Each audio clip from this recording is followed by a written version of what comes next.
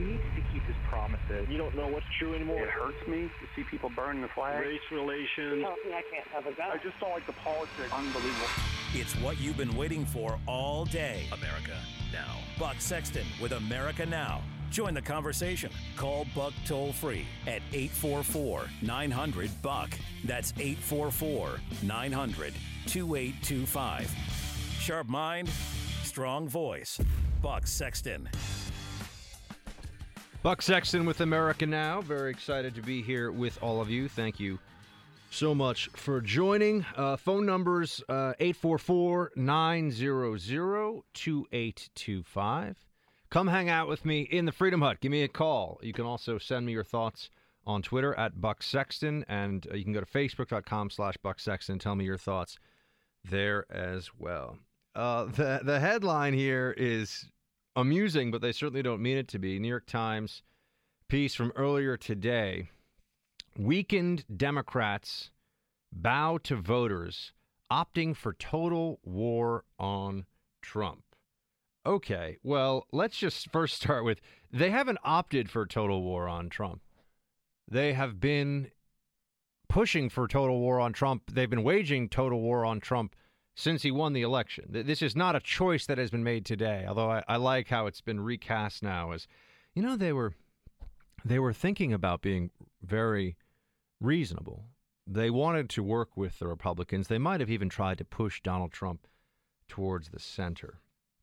But he's just so bad, and the Hitler comparisons just flow so freely that they had to do something. They had to come together and do everything in their power to oppose him. They're saying now at these town halls, and we'll talk a bit more about some of these town halls in a few minutes.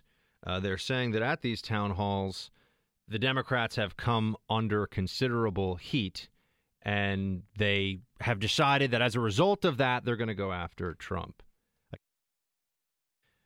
So looking at the way this is going to play out, of course, you can see now that they have to have this narrative because I think there's a recognition that they have gone to this place right away.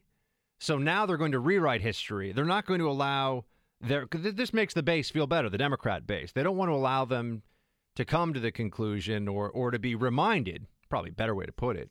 They don't want them to be reminded that they opposed Trump with everything they had from day one right away. That there was no willingness to see how it went. There was no willingness to give this president a few days in office. And we all know that this is the case. But already the rewriting of history in Soviet-like fashion is occurring. That it's because these Democrats have gone home and gotten so much heat from their constituents. That's why they are going to have a problem with Trump. That's why they are going to, as it says here, total war. They are declaring total war on the administration. The most widely read and influential newspaper for the Democrat Party in this country is saying it. I'm not choosing these words. I'm not trying to get people all fired up over nothing. This is what they are telling us. And we can see how this is going to play out, by the way, because they're not in a position, and they even say this in the article, they're not in a position to stop this presidency using the means of traditional government power afforded to them based on their electoral position. You see, there will be a big false equivalency that is drawn time and again when it comes to opposing the Trump administration by Democrats. They have tried to stop him and will continue to try to stop him, not from doing things that exceed his authority, but from doing things that are squarely within his discretion and authority. That's the key difference. You'll see this as well with people when they would try to compare Obama executive orders to Bush executive orders. In terms of the overall number. The overall number does not matter. Right? It doesn't matter. I can write 100 pages with nothing but one word repeated on them. That's not going to be as meaningful as one page of actual writing. And executive orders can be, we're going to close the Navy mess for the day in the White House early, or it can be, I'm going to give legal status to 3 or 5 million people in this country who are here illegally. Those are not both, oh, well, they're just both in executive order. We don't count them that way. We don't consider them that way. And they already have a problem with that, of course. But when you look at the way the Democrats are going to try and frame this debate, better way to put it, when you look at how they're going to line up for battle against the Republicans and what they're going to choose to do, I mean these Democrats who are in elected office and all of the wings, whether stealth, cloaked wings of the Democrat Party or ones that are out in the open, but the stealth wings would be most of the media. And as we're finding out, and I want to hit this more because I'm a former federal bureaucrat myself, I understand that game quite well. But as we see them lining up for, as they put it, total war on Trump. Total war on Trump. That's what they're saying.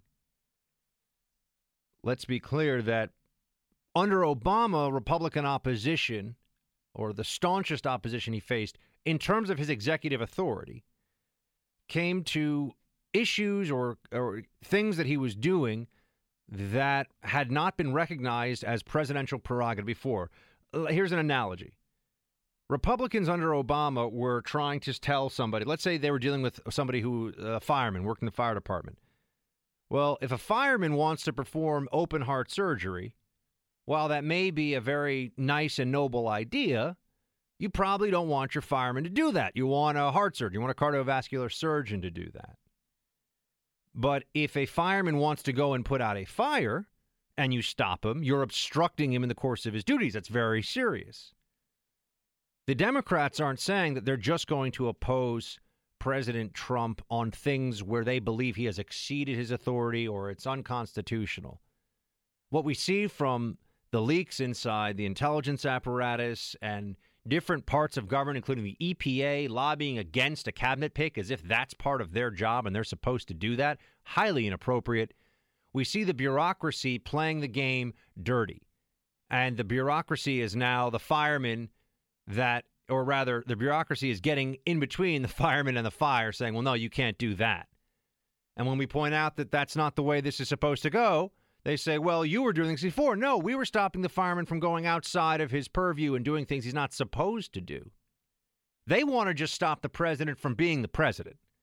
They're not just saying, they're not trying to say that there are limitations and constitutional constraints.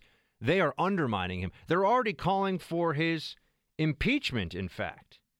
They're already trying to get to a place where they can call for the impeachment of a president who, I can't tell which it's going to be on any given day. Are they going to impeach him because of what he's done, or are they going to tell us the next day that he hasn't done anything yet, so he's a bad president? It seems like they say both at the same time with no sense of irony and no sense of how completely and utterly lacking in principle. Much, not all. I know that Trump's doing some things that aren't great. I know that Trump is actually not conservative on a number of issues. They don't care about that, though, of course. They hate him. It's more than just the policies. It's more than just the administration. It's cultural. It's ideological. It's deep-seated in them. Trump bothers them.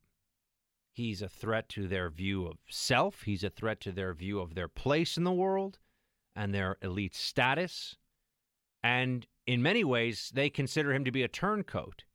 He's a traitor to his class. He's a multi-billionaire. He's supposed to want to hang out with, Stephanopoulos and Jay-Z and Nantucket. And, he's supposed to be cool and part of the left, a Democrat, because he's worth billions of dollars.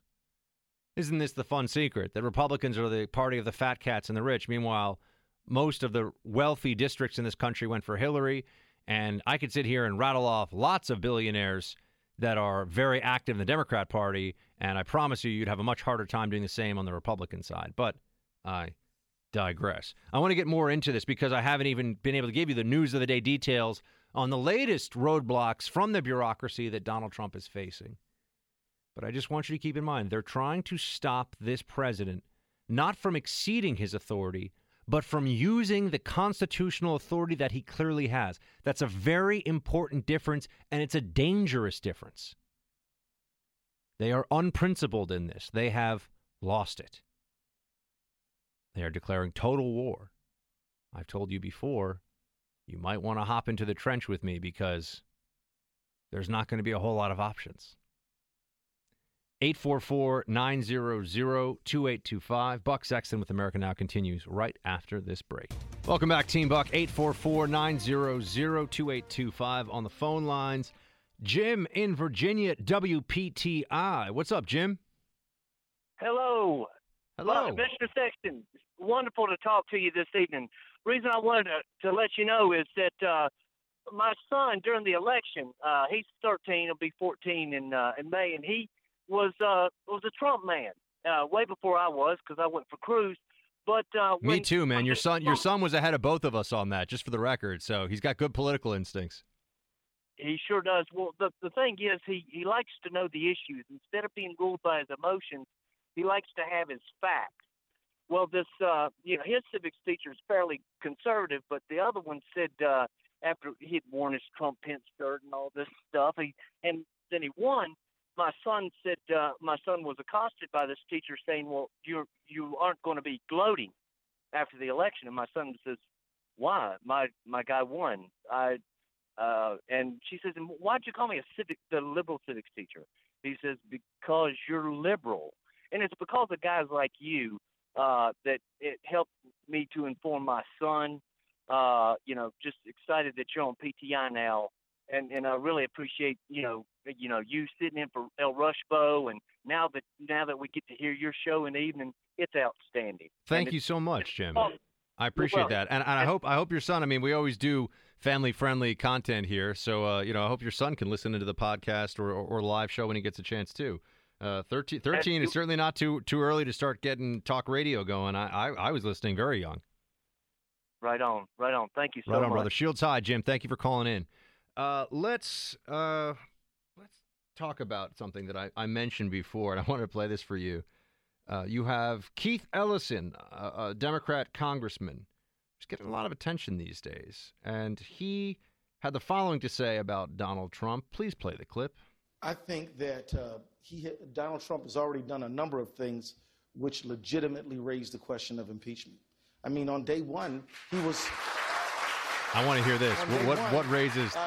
He was in violation of the Emoluments Clause. This is a part of the Constitution that says, as the president, you can't get payments from a foreign power. The day people checked into his hotel, started paying him, who were foreign dignitaries, he was in violation of that law. There's already a lawsuit filed against him, and right now it's not about only Donald Trump. It is about the integrity of the presidency. So yeah, I think that we need to begin investigations to not go after Donald Trump, but to protect our Constitution and the presidency. First of all, if we can for a moment, let's just have a little fun here and get into the logic of what Congressman Ellison has to say here.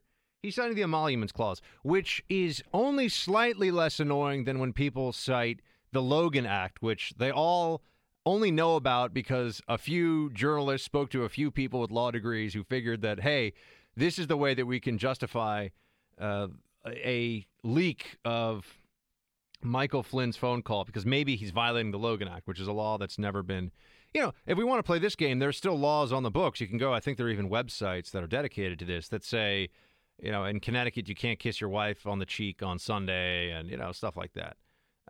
So, there's plenty of stuff out there that we all, and people say, oh, Buck, but then you say immigration should be enforced. Well, I'm talking about laws that have like a fine of 25 cents or something if you don't do it. Those are on the books in places. Blue laws are on the books in some places. Sometimes they're still enforced, sometimes they're ignored. But those are municipal ordinances. Those aren't criminal statutes. There's a big difference.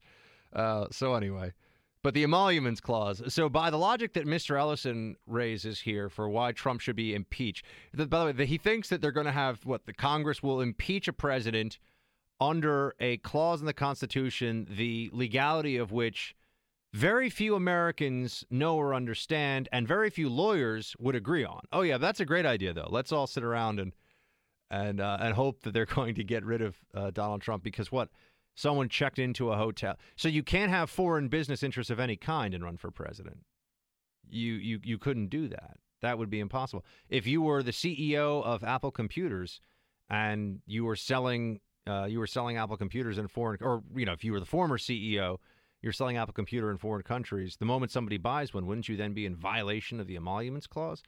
It's saying you can't get paid by foreign governments. It's not saying that you can't have products that are part of your business that are being sold in foreign countries. I mean, obviously, he can't be running the business anymore, but isn't that what's already happened? He's divested himself from running the Trump companies. So, again, it's just all so petty and endless. One day it's the White House is in disarray. And when I mean one day, I don't mean one day way back when. I mean one day this week, the White House is in disarray. And the next day, Trump is a fascist and this White House is destroying the First Amendment, which, by the way, would take a pretty well-oiled machine in the White House, I would think. And all the people that take to social media to express how they believe that Trump is a fascist, worse than Hitler, as we have heard from some, because he has nuclear weapons. At least Hitler didn't have nuclear weapons.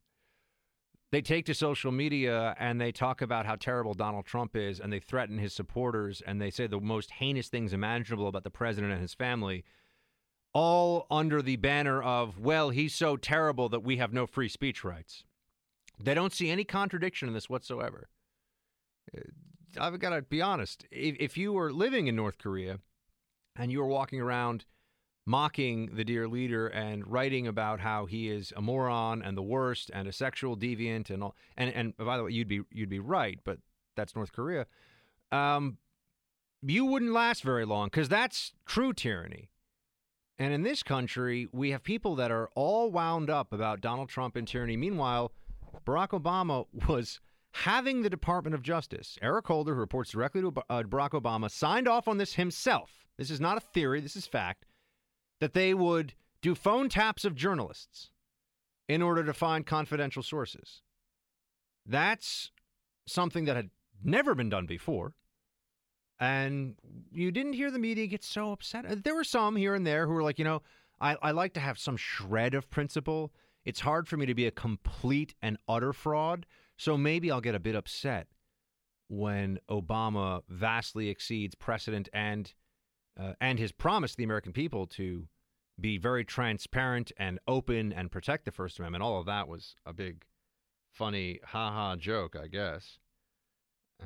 But only when Trump is now in office do we hear about all of this. And it's very hard to get as energized about these issues as a normal, rational person who tries to see everything for what it is, not as an extension of groupthink, not as part of, well, I want to be considered one of the cool, smart people, therefore I take the following position, which I think motivates a vast majority of the anti-Trump hatred that's out there.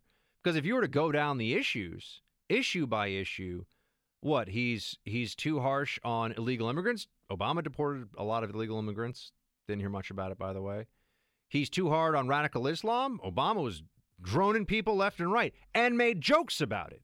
It was under the Obama administration, I should point out to you all, that a U.S. citizen without trial was droned in a foreign country. And they didn't even want to talk about it. They hid it from us as though it was classified. It was written about in all these newspapers. Then finally the administration came clean. I'm not even sure if they've completely admitted to the whole situation yet. It's been written about in every major newspaper.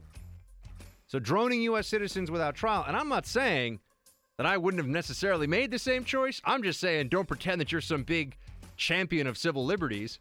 And don't now tell me that a few weeks into Trump's presidency, Trump hasn't droned any U.S. citizen without trial. Hasn't happened yet. So all these cries of fascism and this rallying for the all-out war against the Trump administration from the left is just an extension of the childish mindset that has been allowed to fester among progressives for 8 long years. Buck Sexton with America Now, where there's always something to talk about, where you can trade opinions with Buck.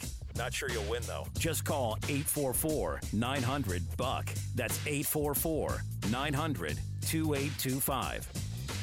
All right, Buck, you're on. All right, team, welcome back. Phones are open. If you want to call in, 844-900-2825. Would love to hear from you. We've got former Navy SEAL Carl Higbie joining us now. He's a Trump supporter and a Wait, what? Oh, we're sorry. He's about to join us. I thought we had him. Speaking of which, I've been dealing with technology all day today. I had to do some upgrade on my iPhone and fix my laptop and all. and I get so grumpy. And I think whatever my age is, when I've had to deal with my technological lack of skills, my age, it's like you add 30 years and I'm super grumpy, and I just want to throw my shoe across my lawn at the kids who are playing, street hockey too loud or something. I don't know. I just get mad. Do we have Carl here? Oh, we do. Okay, great. We got Carl Higbie joining us now, former Navy SEAL, Trump supporter, political commentator, author of Enemies, Foreign and Domestic: A SEAL's Story.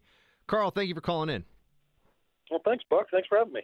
So let's start with these town halls. By the way, there was one town hall moment that I thought was amazing that it got all of this coverage. You had a 7-year-old at a Senator Tom Cotton town hall said the following. Play it, please. It is PBS over Wall. Mexicans not important to people who are in Arkansas who like Mexicans, like me, my grandma, and all my people.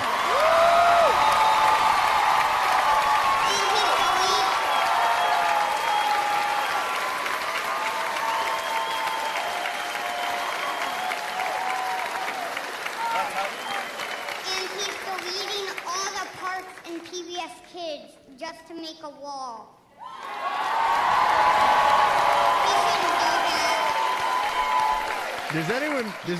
Okay, so this got a lot of play, Carl, because you got a 7-year-old kid who's talking about the defunding of public broadcasting kids show and the building of a wall at the southern border. I don't think he figured this out from reading the front page of the Journal. I really don't. I feel like maybe this was planted by an adult, and now they're using 7-year-old kids to score political points when they know there's media around. Well, I don't know what world you live in, Buck, but I mean, 7-year-olds to the new Common Core system are clearly better educated than you and I were when we were 7. I mean, this kid is up on his current events. If you can do Common Core math, by the way, you could run a space shuttle launch. It's crazy. Yeah, I know. It's amazing. The thing is like, this is using your children as political pawns. And the propaganda that is going through right now against Trump and for Obama and all these things is disgusting. When you start bringing 7-year-olds, this is like using your kid in the middle of a divorce to turn against one parent. It's disgusting. It's disrespectful and should absolutely be brought under scrutiny. Now, the stories, as I've been telling everybody here on air earlier on this hour, the story from this week, or maybe from the last 2 weeks, to be fair to the media, it's gone from White House in disarray to Trump is a fascist, to he's deporting everybody, to actually he's not really deporting that many people, to, whoa, I guess Obama deported people too, to now the bureaucracy's rising up against him again on executive order. Does anyone feel like at some point they could just tell us what the administration's actually doing instead of telling us what they're afraid, that what these journalists are afraid Trump will do at some point? Or I think I'm asking for too much. Buck, you are clearly asking for way too much. I mean, Donald Trump ran a very, very simple and very straightforward campaign. And guess what? He's doing exactly what he said during the campaign. And the issue is the thing with the wall and the deportations. The reason he's able to do it right now is because guess what? Like the wall. Take the wall, for instance. Both Hillary and Bill Clinton advocated for it. Hillary and Barack Obama, then Senator Barack Obama, voted for it in the Senate. So it is authorized, and it is the duty of the President of the United States to faithfully execute the laws as passed by Congress. So that, ladies and gentlemen, is why he can build this wall. Yeah, but I think that and I mentioned this as well before we had you come on, Carl, it's very different from what we saw under the Obama administration. The Democrats will be happy, and I don't just mean elected Democrats. I mean Democrats in government who work for federal agencies who are supposed to be a part of the executive branch. They're supposed to be part of the well-oiled machine, which we know is not really true, but they're supposed to be part of of a functioning federal bureaucracy, and they're finding ways to lash out, to slow things down, and to cause trouble. I think within the EPA we'll have more trouble. We've already had trouble from the DOJ. And to me, they're just trying to stop the president from doing what a president is supposed to do because they don't like it. Right. And I can relate to this firsthand, Buck. I wrote my first book on active duty, and it was critical of President Obama. I didn't take action against him. I actually expressly stated in the book, he is my commander-in-chief, and I will obey his lawful orders. That said, I disagree with policy X, Y, and Z. And they hammered me. I went through a 4-year lawsuit just over that. Imagine if I had actually acted against the U.S. military or the President of the United States. I mean, this is what they're doing right now, and it's not only crippling the United States of America, but it's crippling progress. I mean, Donald Trump has displayed his ability to create progress and accomplish things. These people are stopping that. They're trying to stifle his progress so they can run against it in 3.5 years. And Trump is saying things on immigration that you would think might quiet some of. I know a lot of the critics will hate him no matter what, but maybe some of them would see, okay, he's not going to eliminate DACA, at least not right now. He understands their sensitivities around that. He has expressed sympathy for those kids, but he doesn't have sympathy for criminal, illegal aliens, gang members, murderers, rapists, and he's mentioned this. In fact, let's play some of the audio on Trump gang members, please. See what's happening at the border. All of a sudden, for the first time, we're getting gang members out, we're getting drug lords out, we're getting really bad dudes out of this country, and at a rate that nobody's ever seen before. And they're the bad ones. And it's a military operation because what has been allowed to come into our country, when you see gang violence that you've read about like never before and all of the things, much of that is people that are here illegally. And they're rough and they're tough, but they're not tough like our people. So we're getting them out. Well, what's the problem with that, Carl? Because there are people that have problems, even with the recent wave of deportations that did target predominantly, even by the LA Times, the Washington Post, their own analysis and reporting, people who are real criminals, who are threats to public safety. But there's still this. Then you have articles on page, on just below the fold on how illegal aliens are immigrants. They just say immigrants. They don't even say illegal aliens, of course. They don't even say undocumented until 3 paragraphs into the story, how they're under a self-imposed house arrest. I read that today because they're all so terrified. Yeah. Well, this is like the woman also who locked herself in a church because she believed religious freedom would supersede her deportation order. I mean, this is the propaganda, again, from the left is uncanny. And now he said this, I know the left is up in arms over his military operation comment, which Spicer then, walked back a little bit saying that he meant military precision. But I don't really care whether he uses the term military, that he uses the National Guard, he uses law enforcement. I don't care. I don't want these bad hombres in my country because it doesn't help our country progress. Everything he does has the bottom line of how to make America safer. I think there are a lot of people that don't know, who criticize all of these orders. The National Guard has, in previous recent administrations, been sent to help out at the southern border. They weren't necessarily the first line arresting authority, but they were doing surveillance and assistance and logistics and helping to catch illegal crossers, illegal crossings. So that's not even a crazy idea based on what administrations before Trump has done. But now it's always supposed to conjure up this fear of a 1984-like Orwellian world where U.S. military are kicking in doors in Los Angeles and splitting up families in the dead of night. And this is what the mainstream papers are all saying. So I can understand that those who believe what they're reading in these big papers with their fancy banners and large circulation, that this is what they think is going to happen. It's really damaging, though, for this to be the place the debate's going. Yeah, and the left has succeeded in making this a culture of unaccountability, and through these publications, they're victimizing the people who are breaking the laws, and people like you and I are being made out to be the racists and the bigots and the homophobes and heartless and mindless because we want to, God forbid, send somebody back to a country they came from when they came here illegally. Like, illegally is the key word there. Like, I don't know how much simpler this could be, Buck. Now, the national security team that Trump has put together, that stopped the story of a national security novices and the National Security Council in disarray. Flynn asked to step down. He did. McMaster is a fantastic choice.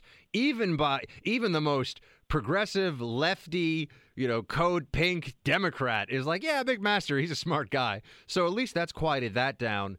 But when do you think we'll start to see some action on national security, or at least some specifics in the discussion of Trump administration's strategy vis-a-vis the major hotspots, Iraq, Syria, Afghanistan, and also combating Islamic terrorism? Is that going to be soon, or is that going to take some months? Well, here's the thing: he did release that memorandum to give him a plan in 30 days. But I will say, do not expect him to release a plan on how he's going to do this. Just expect him to start doing stuff, and you're going to find out once it's done. Because he ran on that. He doesn't want to give anything away to the enemy. So, I mean, this administration with the politicos and the left is still stuck around in there, is leaking like a sieve. But once Trump squares that away, don't expect to know a lot about this stuff until after it's already happened. Now, Carl, I want to talk to you about problems facing veterans, but we're going to run into a break here. Can you stay through the break? Do you have a couple minutes to just hit this on the other side? Absolutely. All right, great. We've got Carl Higbie, former Navy SEAL and a Trump supporter and commentator. He's going to join us on the other side to talk about some of the very real, very serious and tragic problems that are facing our veterans today. So stay with us. We'll hit it on the other side of the break. Okay, everybody, we're back, and great to have you here with me in the Freedom Hut. Our friend Carl Higbie is the guest. He's a former Navy SEAL and author of Enemies, Foreign and Domestic, A SEAL's Story.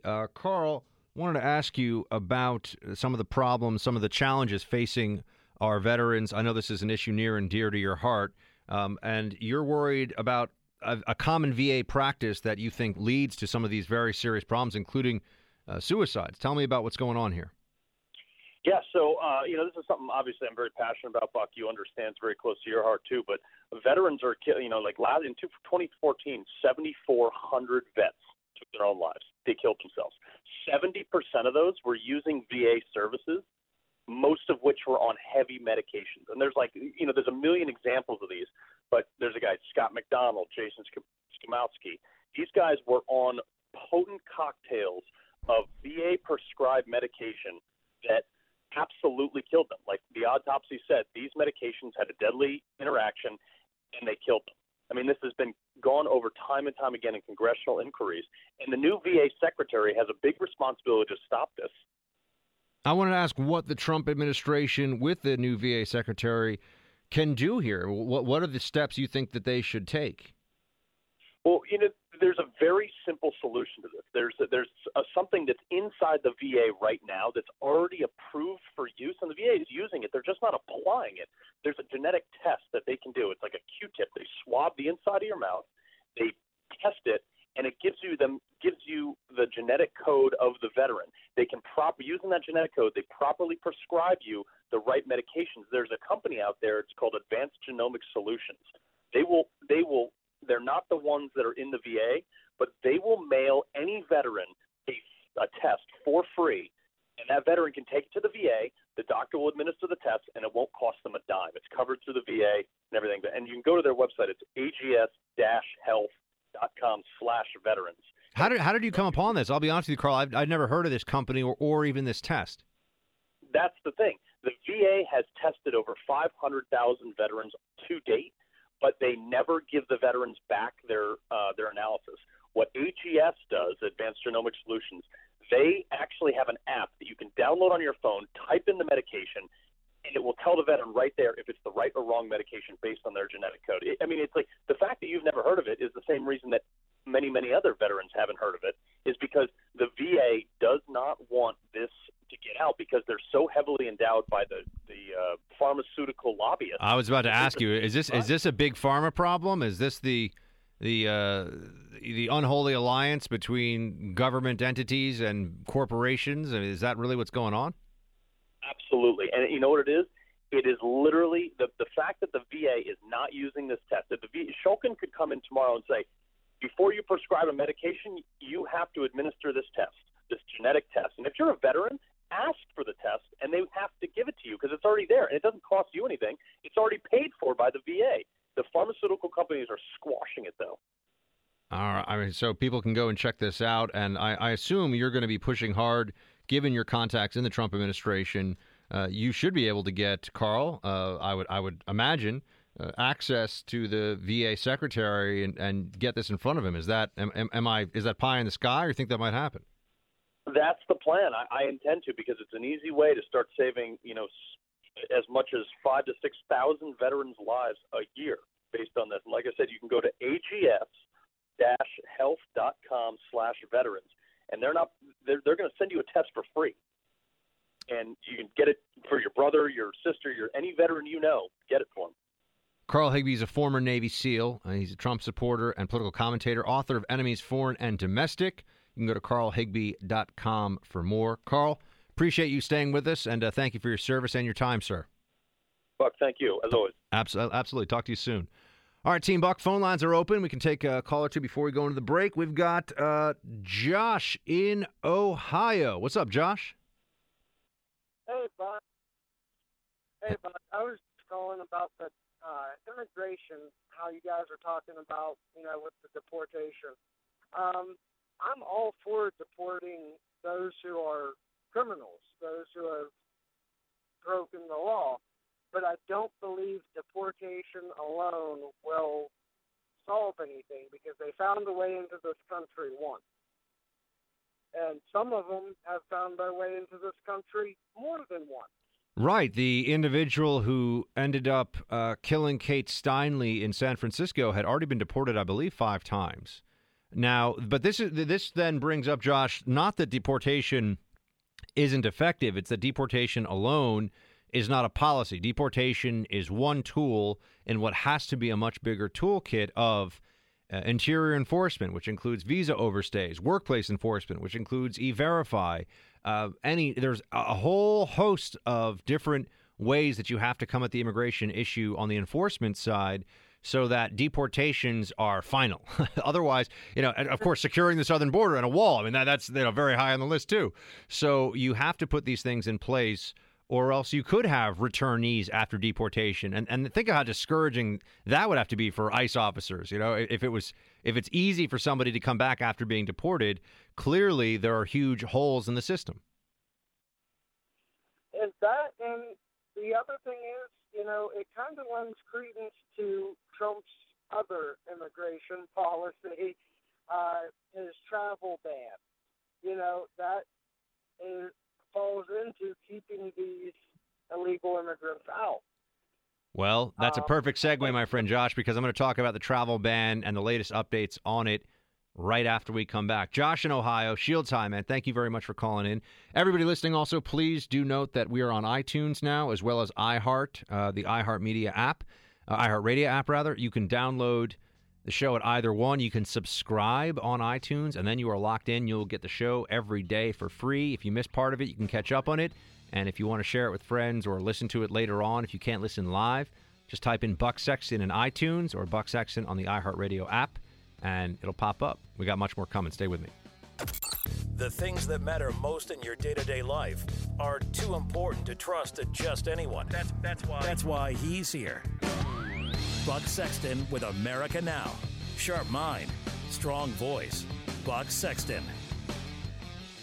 Team Buck, welcome back to the Freedom Hut. Thank you so much for being with me. Great to have you as always. Phones are open, 844-900-2825, 844-900-BUCK, B-U-C-K.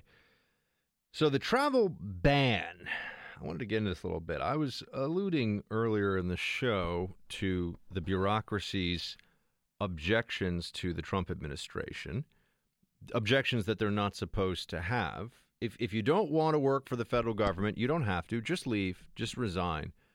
But because you don't like the commander-in-chief doesn't mean that you can refuse to do your job or intentionally cause problems to slow things down, make things more difficult for the administration. Now, we haven't seen much of that happening, but we've seen some of it. You had the acting Attorney General, Sally Yates, who she could have just resigned.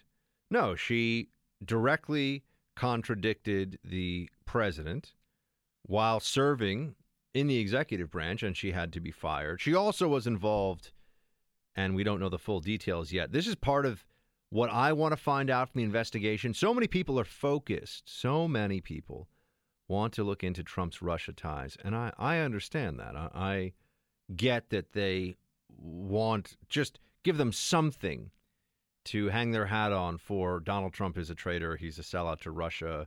People who have never thought much about Russia before in their lives certainly have no familiarity with the Russian intelligence services, have no familiarity with the Kremlin or the Duma or how any of this operates, Vladimir Putin, where he comes from. Now they're all Russia experts. Now all of a sudden they're brushing up their Russian dictionary so that they can come out there and sound like they know what's going on with the Trump administration on this. But fine, investigate, look at the ties, do whatever you think you have to do in order to get to the bottom of this, because they're going to do it anyway. So saying don't do it doesn't really have any effect one way or the other. I think that it would be the only way that we could put this to bed finally, and we can stop hearing about how Trump is a traitor. Do I think it's possible that one of his former senior advisors was involved with not just shady dealings, but perhaps illegal? Yeah, of course. I think that's possible. I don't know, but it's possible. Do I think that there's a special that Trump carries around a burner cell phone that only Vladimir Putin has access to, and he's like, well, Trump, you have to do the thing where you destroy your country, you sell them out and make it very hard for them to understand what you're doing. No, I don't think that's happening at all. Again, my Russian is sounding so Count Chocula these days. I've got to work on that. Nonetheless, hello, Count Chocula. Is that what Chocula even sounds like? Maybe I'm just doing a bad Dracula impression. I think that I'm doing Count Chocula. I never ate that cereal, by the way. I was never much of a cereal person, and now I'm a celiac, so there's a lot of cereals that I can't eat. It's all wheat-based. So, where were we? Oh, yeah, that's right. I want to know what the connections were between Sally Yates and those who were releasing it. If there were any connections, Sally Yates and those who were leaking information to the press about the classified phone call that occurred between Trump and between Flynn and the Russian ambassador, as well as the phone call between Trump and the Mexican officials. Keep in mind that that's what I mean by trying to step outside their lane. That's not playing by the rules. That's not doing your job. That's my politics matter more than the executive branch's obligations to the American people.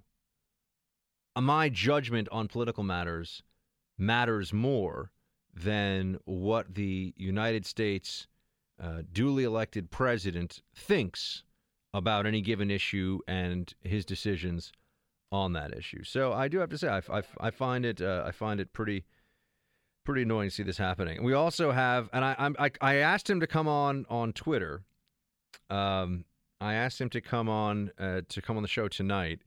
And I will let you know that there are some people in media, and I'm not sure that I think he is trying to start a media career, which is why he wrote for the Washington Post that he quit the CIA because of Trump.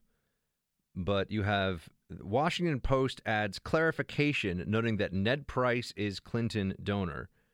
And this is in response to the piece, Ned Price, political contributions to this is in response to his piece that that career CIA analyst Ned Price quits rather than serve Trump. That's on NPR. Here's the funny thing about this. I know Ned. We haven't spoken in a little while, but we knew each other. And I could have told you a long time ago that he's a Democrat. And so that's not surprising to me at all.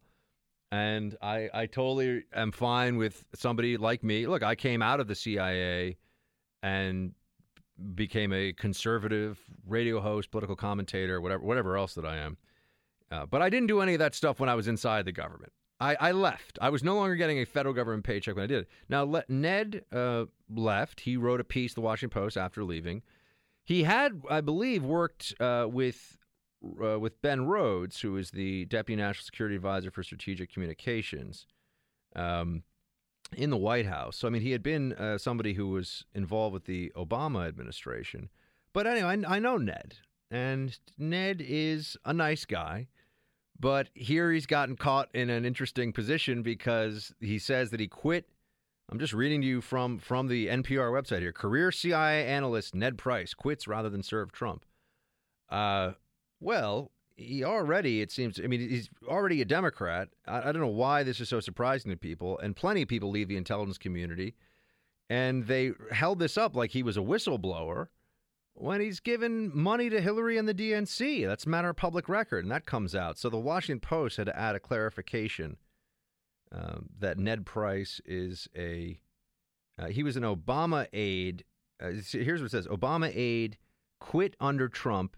Said decision was not about politics. So he gave $5,000 to Hillary Clinton's effort. Well, that's a lot for a government employee. $5,000 for a Hillary Clinton's failed effort to defeat Donald Trump. And the clarification the Post had to add in here is that this column should have included a disclosure of donations made by author Edward Price in support of 2016 presidential nominee Hillary Clinton.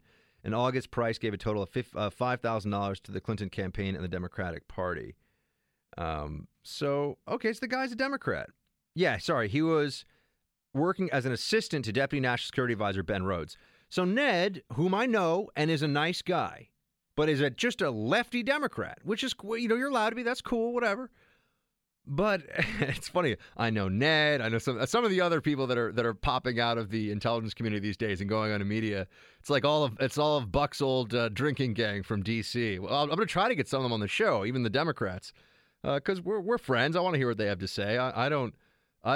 We don't do what they do. And this is always, and I don't mean they as in my friends, but we don't do what the Democrats do in general, which is decide that we can't be friends, we can't be civil to people who have different politics from us. That's just not how we roll as conservatives. That's not what we do. Certainly not how I do things. I got plenty of it's fun. Lefty friends, they hang out, they get a couple of drinks, they start talking about how Bernie Sanders is so great. You point out that Bernie Sanders is a socialist who has 3 houses. So in that sense, I guess he's a great sort of Soviet-style socialist or Venezuelan socialist party leader. They do fine. It's everybody else that has a really rough time. So Sanders, 3 houses. But Ned quits. He leaves the CIA, and they all seize on this because they're hoping this is an example of the nonpartisan intelligence officer who just wants to serve his country but can't under Trump. Ned is a smart guy. I do not trash people who are my friends, and I would not pretend. I haven't seen the guy or talked to him in a very long time.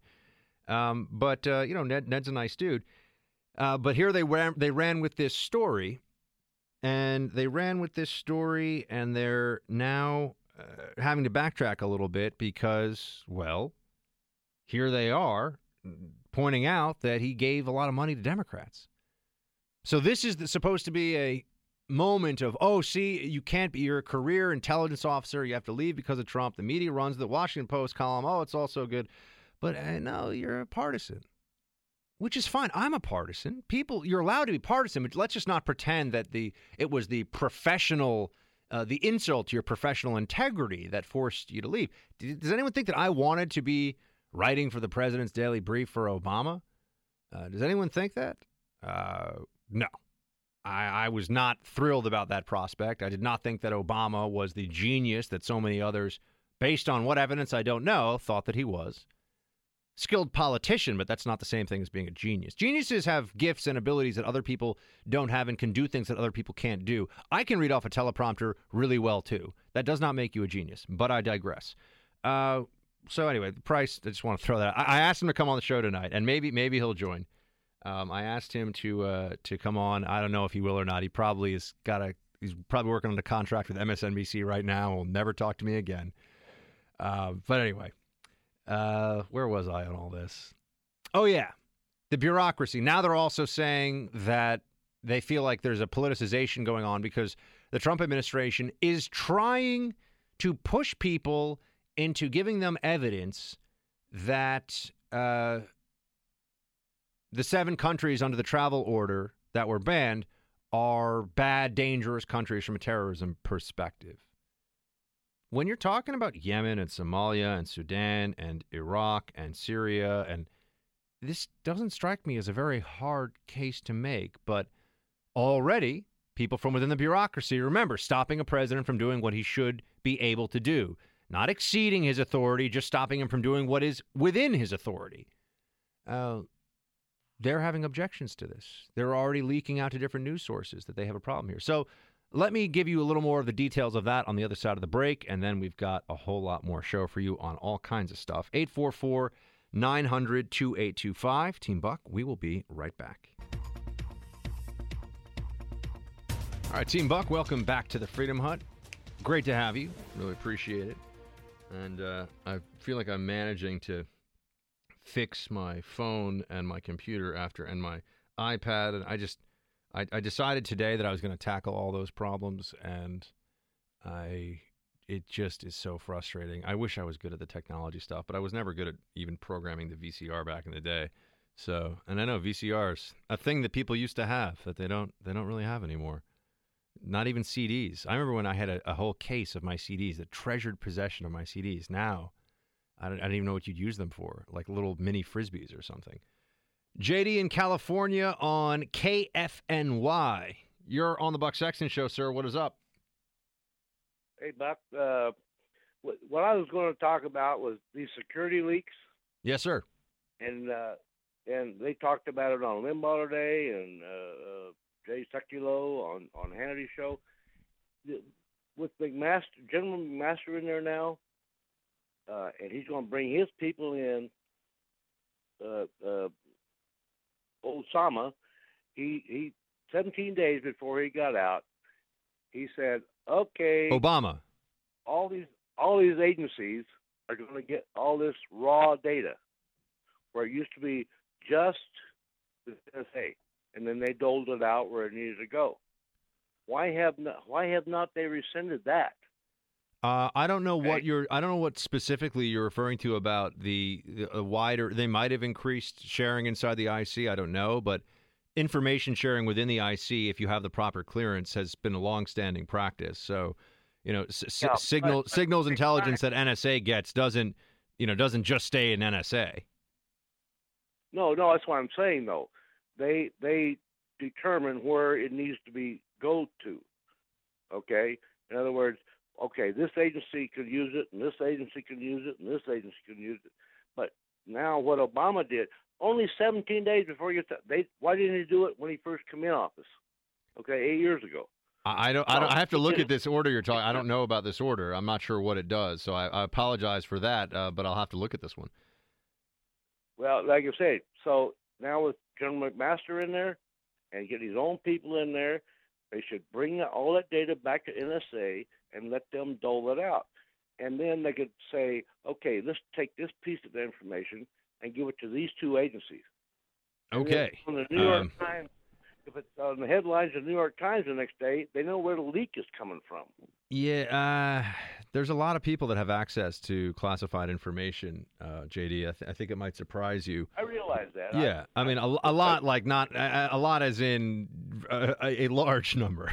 Like not a lot as in 15 people. Like a big number of people have access to highly classified information. So, that's I mean, if you're talking about the problem is once you start limiting access, then you're stovepiping.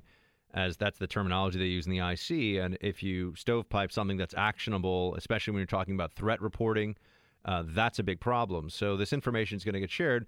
You trust the people that have these clearances, that especially when they have a clearance top secret, and then with additions onto that TS clearance, then you hope that and legally they're bound to not disclose that, and people are disclosing. But JD, Shields High out in California, thank you for calling in. All right, speaking of the bureaucracy and all of the rest of what's going on with that, you have the Trump administration trying to build a case, for why the countries that they have specifically cited in this executive order are terrorism risks. And I got to say, this shouldn't be controversial. Does anyone think that there's not? All you have to do is do a Google search. Look in the whatever newspaper you like to read, whatever website you get your news from, except for that website that allows you to pretend that Hillary Clinton won. That's a real website, by the way. It's just a website with fake news, actual fake news that everyone agrees is fake news. Stories about what it would be like if Hillary Clinton had won the election. But White House effort to justify travel ban causes growing concern for some intelligence officials. This is the story up on CNN, which of course is central to the Trump opposition. And here's what it says. President Donald Trump has assigned the Department of Homeland Security working with the Justice Department to help build the legal case for its temporary travel ban on individuals from 7 countries, a senior White House official tells CNN. Okay. Other Trump administration sources tell CNN that this is an assignment that has caused concern among some administration intelligence officials who see the White House charge as the politicization of intelligence, the notion of a conclusion in search of evidence to support it after being blocked by the courts. First of all, the court's decision about whether these countries are dangerous, or the fact that the court even weighed into the efficacy, that the Ninth Circuit 3-judge panel thought that it was their call, that we don't think that your national security decision is in the national security interest of the United States, is, from a legal perspective, laughable, although it's very serious because they are overriding the president. And when you look now at what they're trying to do with this revised order, which is going to come out, supposed to come out this week, it'll maybe come out in the next week or two, is that it's going to make sure that it's very tightly worded, as I understand it, and that it only goes after these 7 countries because of the risk of terrorism. It's not a religious ban. It's not an anti-Muslim ban. That's all. That rhetoric will hopefully be disproven and cast aside by this order. But you've got intelligence community professionals who are going to CNN and telling them that that this is unfair, that there's pressure on them to come to a certain conclusion. I would like to sit down with these intelligence officers. As a former CIA officer myself, I'd like to sit down with them and say, okay, so now you think it's hard to make the case for these countries as greater terrorism risks than other countries, and these are countries that the Obama administration singled out for increased scrutiny because of the terrorism risk. So that wasn't a problem for you. But now it's hard for you to come up with why Yemen, Iraq, Syria, Sudan, Somalia, why these are countries of Iran of greater terrorism risk? Are they serious? Is that really, they're having a hard time with that? Maybe they should just, hire a couple of college interns who have access to Google and forget about the intelligence community on this one. Maybe that's what they're going to do. This is just nonsense. All right, we'll be back in just a few. Buck is back. Hey, everybody, Buck's back. It's more of America Now. Throw in your 2 cents. 1-844-900-BUCK. That's 1-844-900-2825. What's up, team? We're joined by our friend Emily Zanotti. She is the political editor at Heat Street. She's EM Zanotti on Twitter. Go to heatstreet.com to read her latest. What's up, Emily? How you doing? I'm doing pretty good. How are you? I'm all right. Are we taking you away from the riveting CPAC live stream to do this radio show? Or were your eyes glued to the every word of, I don't know, whichever conservative luminary was up there on stage? I am so disappointed right now that I am not watching a bunch of people mill around in a ballroom. Just not a thing. The best part is watching the in between the speeches when it's just like, yeah, here we are. It's like CPAC. I mean, it's like C-SPAN with more people. It's right, where everyone runs out to go to the bathroom and then you can see them run back in. Fun fact. I have only been to CPAC once, and it's when I was a private citizen CIA officer on my own time. So, whatever. Maybe Langley was infiltrating CPAC a little bit. Don't worry about that. Don't ask too many questions. But and I went with a bunch of with a bunch of buddies of mine from inside the community too. But I would say, worth pointing out now that CPAC seems to be going off without too much of a hitch. Yeah, but I've never been as a media person, so there's that. I don't know how that's happened, but I'm always busy. I've got radio shows to do. It's okay. There's way better Wi-Fi if you're not there, I've found. Oh, I would agree. And so anyway, maybe 1 year. Maybe 1 year. I mean, we did have Matt Schlapp on radio yesterday, and I didn't want to be that guy who's like, yo, what's up, Matt? So that whole, Milo invite didn't work out real well. But you know what would work out is a little Buck Sexton love. I'm just putting it out there. Just putting it out to the universe. Side note, neither here nor there, So I'm putting it out to you because that doesn't feel quite as shameless as if I invited Matt on the show and then I was like, why don't you guys, Buck Sexton on stage with flames behind me, like I'm at a Kiss concert or something, like the sparks flying out on stage. Maybe I don't even play electric guitar. Give me electric guitar. I'll make it work. It could all happen. We should start a Twitter campaign right now because the keynote speech is tomorrow night. If you could get down there. I think there's still time. If we start a hashtag, Buck takes CPAC, I think we might get some momentum. I'm just putting it out there. We are a national show here. Okay. Side note, fun to talk about though. So let's bring me up to speed, Emily, if you would, on the latest musings over at Heat Street. Reince Priebus and Steve Bannon at CPAC. The media is the opposition party. I got no problem with that. I mean, I know we're technically in the media, but we know they're not talking to us. No, I am not, Steve. Well, as far as I know, my face is not plastered in the middle of a dartboard in Steve Bannon's office. I'm not 100% sure, but I'm willing to bet on that. But they did say today in their joint panel, Reince Priebus and Steve Bannon, that the Democrats have actually not been the opposition party here in the first few weeks of the Trump administration, that it's really been the media, that the media has been running with stories that it can't verify, that it's constantly having to backtrack within 24 hours on things that they've said about the administration. And that really Bannon was saying, and I agree, is that the media is really disappointed that Donald Trump won. And so they're going to do everything they possibly can to try to tank him here in the first few months. Yeah, they've said now in the New York Times that they're declaring, the Democrats, in response to their constituents, are declaring all-out war on the Trump administration. I think we've already been there. I think we've been at leftist DEFCON 1 from day one of this presidency. I'm not even sure we made it to day one of the presidency. I think we've been at DEFCON 1 since like November 10th. It's been like complete panic. I almost had a bunch of potty-mouthed protesters trample me on my way into my apartment here in New York City. I think it was 2 days after the election, and they were screaming curses and, not my president and all this other stuff.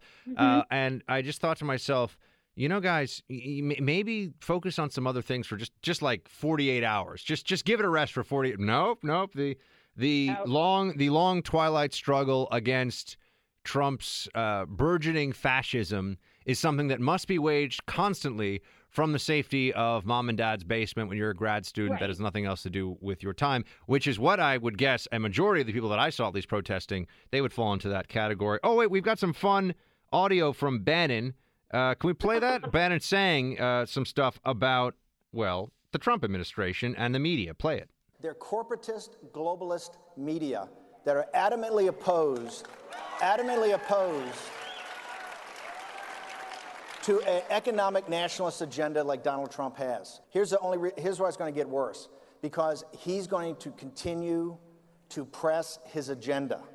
And as economic conditions get better, as more jobs get better, they're going to continue to fight. If you think they're going to give you your country back without a fight, you are sadly mistaken. Other than using the term economic nationalism or economic nationalist agenda, I'm like, we want to stay away from the nationalist thing, I think, as a general rule. But I don't know. Maybe they're trying to embrace the term now in a way that it hasn't been able, to change the term, like suffrage. Change the meaning of the term, like suffragettes was a pejorative, and then they're like, we'll be the suffragettes, and that's how they went with it. There are other things that fall into that category too. But yeah, I think that Bannon's the whole media opposition thing, it's true. So why can't they say it? The media is the opposition party. So why is it so offensive to them? And it did sound to me a little like they feast off of the tears. They love every time these horrible stories come out, or every time people in pink knitted hats hit the Washington Mall. They're just eating it up. And I think it's interesting that he's saying, enjoy it. This is crazy, and it's going to get worse, and you may as well enjoy the ride while you're at it and keep fighting. I'm going to hand this one off to you because I don't want to be accused of cisgender mansplaining. Although, really, I think what I do in the Freedom Hut day in and day out could probably accurately be described as cisgender mansplaining. Now that I'm not even sure I know what cisgender means. I think I know what it means, but it's such a new term that I still wonder, am I using this properly? Cisgender is just, what is this? It's when it's male and female are two different things, right? Right. It's if you still identify as the gender today that you were born with. So you weren't transgender or fluid gender. See, you're giving the definition that is the definition that people use. My definition is men and women are still a thing that are different, and you can. So but that's my version of the definition. But yes, so I cisgender mansplain. That's what I do here in the Freedom Hut, and I wanted to pass this one off to you then, so that you can just go all Zanotti on it.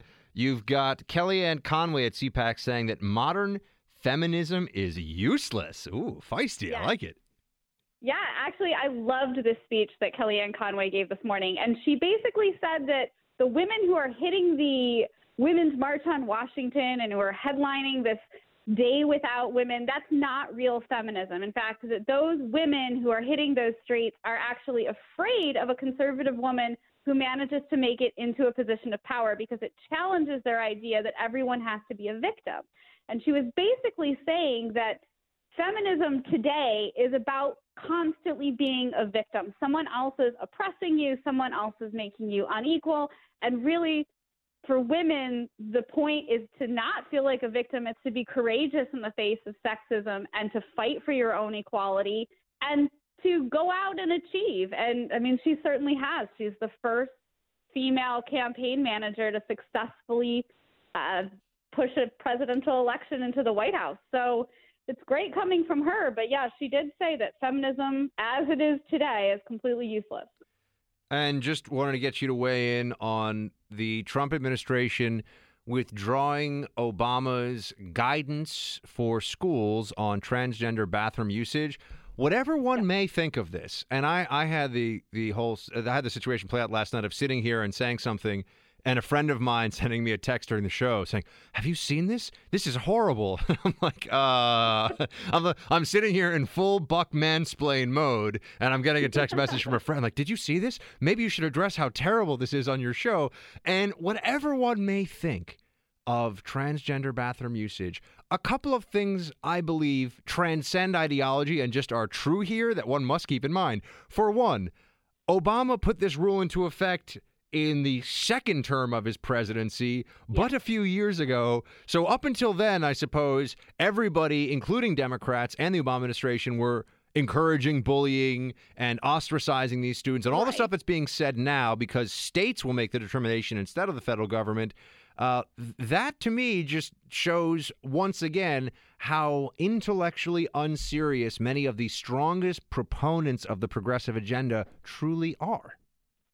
Right, and it's not as if he's saying, or Donald Trump is saying, you cannot make provisions to protect transgender students in your school. He's just saying it's not the federal government's responsibility to tell individual public schools who are located miles away from the federal government how to run their lives. So he's saying, you know, if your state, and Andrew Cuomo went ahead and did this, and the governor of Connecticut went ahead and did this, that if your state wants to do this, that's your prerogative, but I'm not going to force it on you. And it certainly was a departure, too, from Title IX. We use Title IX for gender-based discrimination in schools, and they were going to use Title IX to revoke money from public schools who didn't follow the Obama administration's commands. And that's really not fair. They don't know how to do it. There's no way, there's no rubric on how to implement the changes or even what the changes were supposed to be. So these schools were going to lose funding without any due process at all. How would one even enforce any aspect of Title IX, considering now gender is, not to be flippant, but I guess to be flippant, a state of mind? Yeah. Right, and actually it's a spectrum now. So you can be one of 37 genders. So it's kind of difficult to enforce Title IX now. If somebody offered me on the spot right now $1 million, we'll just make it fun, which in New York City would buy you like a 300 square foot apartment, side note. But if somebody offered me $1 million, that was a little bit of an exaggeration for those of you listening, but not that much. I wouldn't be able to name more than 3 or 4 of the genders, I think, that are offered up of the 37 genders that Facebook and others now say exists. That's where it is. I don't think I could do more than 3 or maybe 4.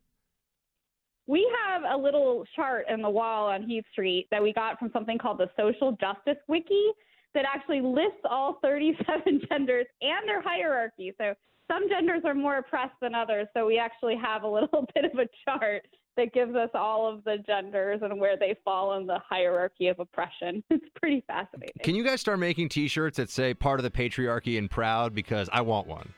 I feel like that would be good. I want one of them. I'm propping up the patriarchy here night after night on the Buck Sexton Show. All right, Emily Zanotti, everybody, political editor at Heat Street. Her stuff is on heatstreet.com. You should follow her on Twitter. She's the best. Emily, thank you for calling. Thanks a lot. Team, we will be back right after this break.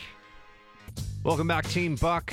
Vice President Mike Pence is speaking right now at CPAC. Let's go to the audio. This is the first time I'm here as Vice President of the United States of America.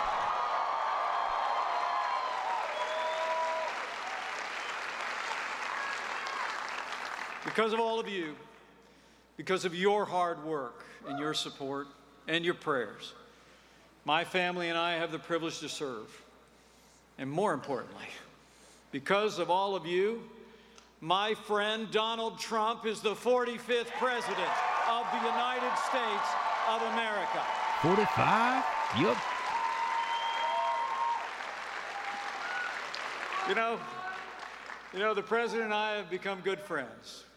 It's the greatest privilege of my life to be Vice President to a leader of such conviction, vision, and courage. Now, some people have remarked that we're a little bit different. You know, I'm a small-town guy. He's big city. I'm Midwest. He's Manhattan Island. He's known for his bigger-than-life personality, his charm, and his charisma, and I'm like, not. Well played, Pence. I like this guy. You know, as I said at the Republican convention, I guess he was just looking to balance the ticket. But all kidding aside, when President Trump asked me to join him on the ticket, I said yes in a heartbeat. Because you have elected a man for president who never quits. He never backs down. He is a fighter. He is a winner. And I promise you, he will never stop fighting until we make America great again. All right, let's. So Mike Pence, they're doing an excellent job at CPAC, and they've made some really inspired picks for an administration, or really for a president and an inner circle around him during the campaign that was constantly criticized for being political novices, not having good judgment, not having a machine. I remember hearing so much about how Trump didn't have a ground game, so he can't win because there's no ground game. And what you see is that pundits who go on TV and just don't really want to read too much or bring any new insights to the situation, when in doubt, just talk about how somebody has a good ground game, and or not, based on what you've heard other people saying about the ground game. Because who can really check in on that?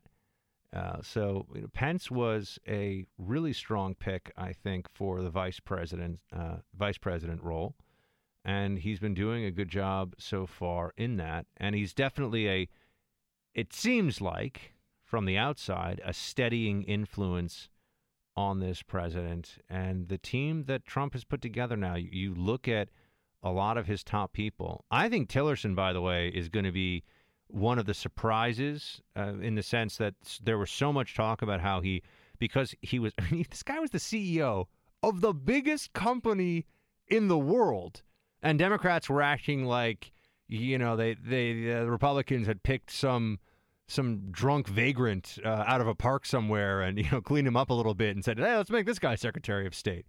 Oh yeah, he's in Russia's pocket. He's close friends with Putin.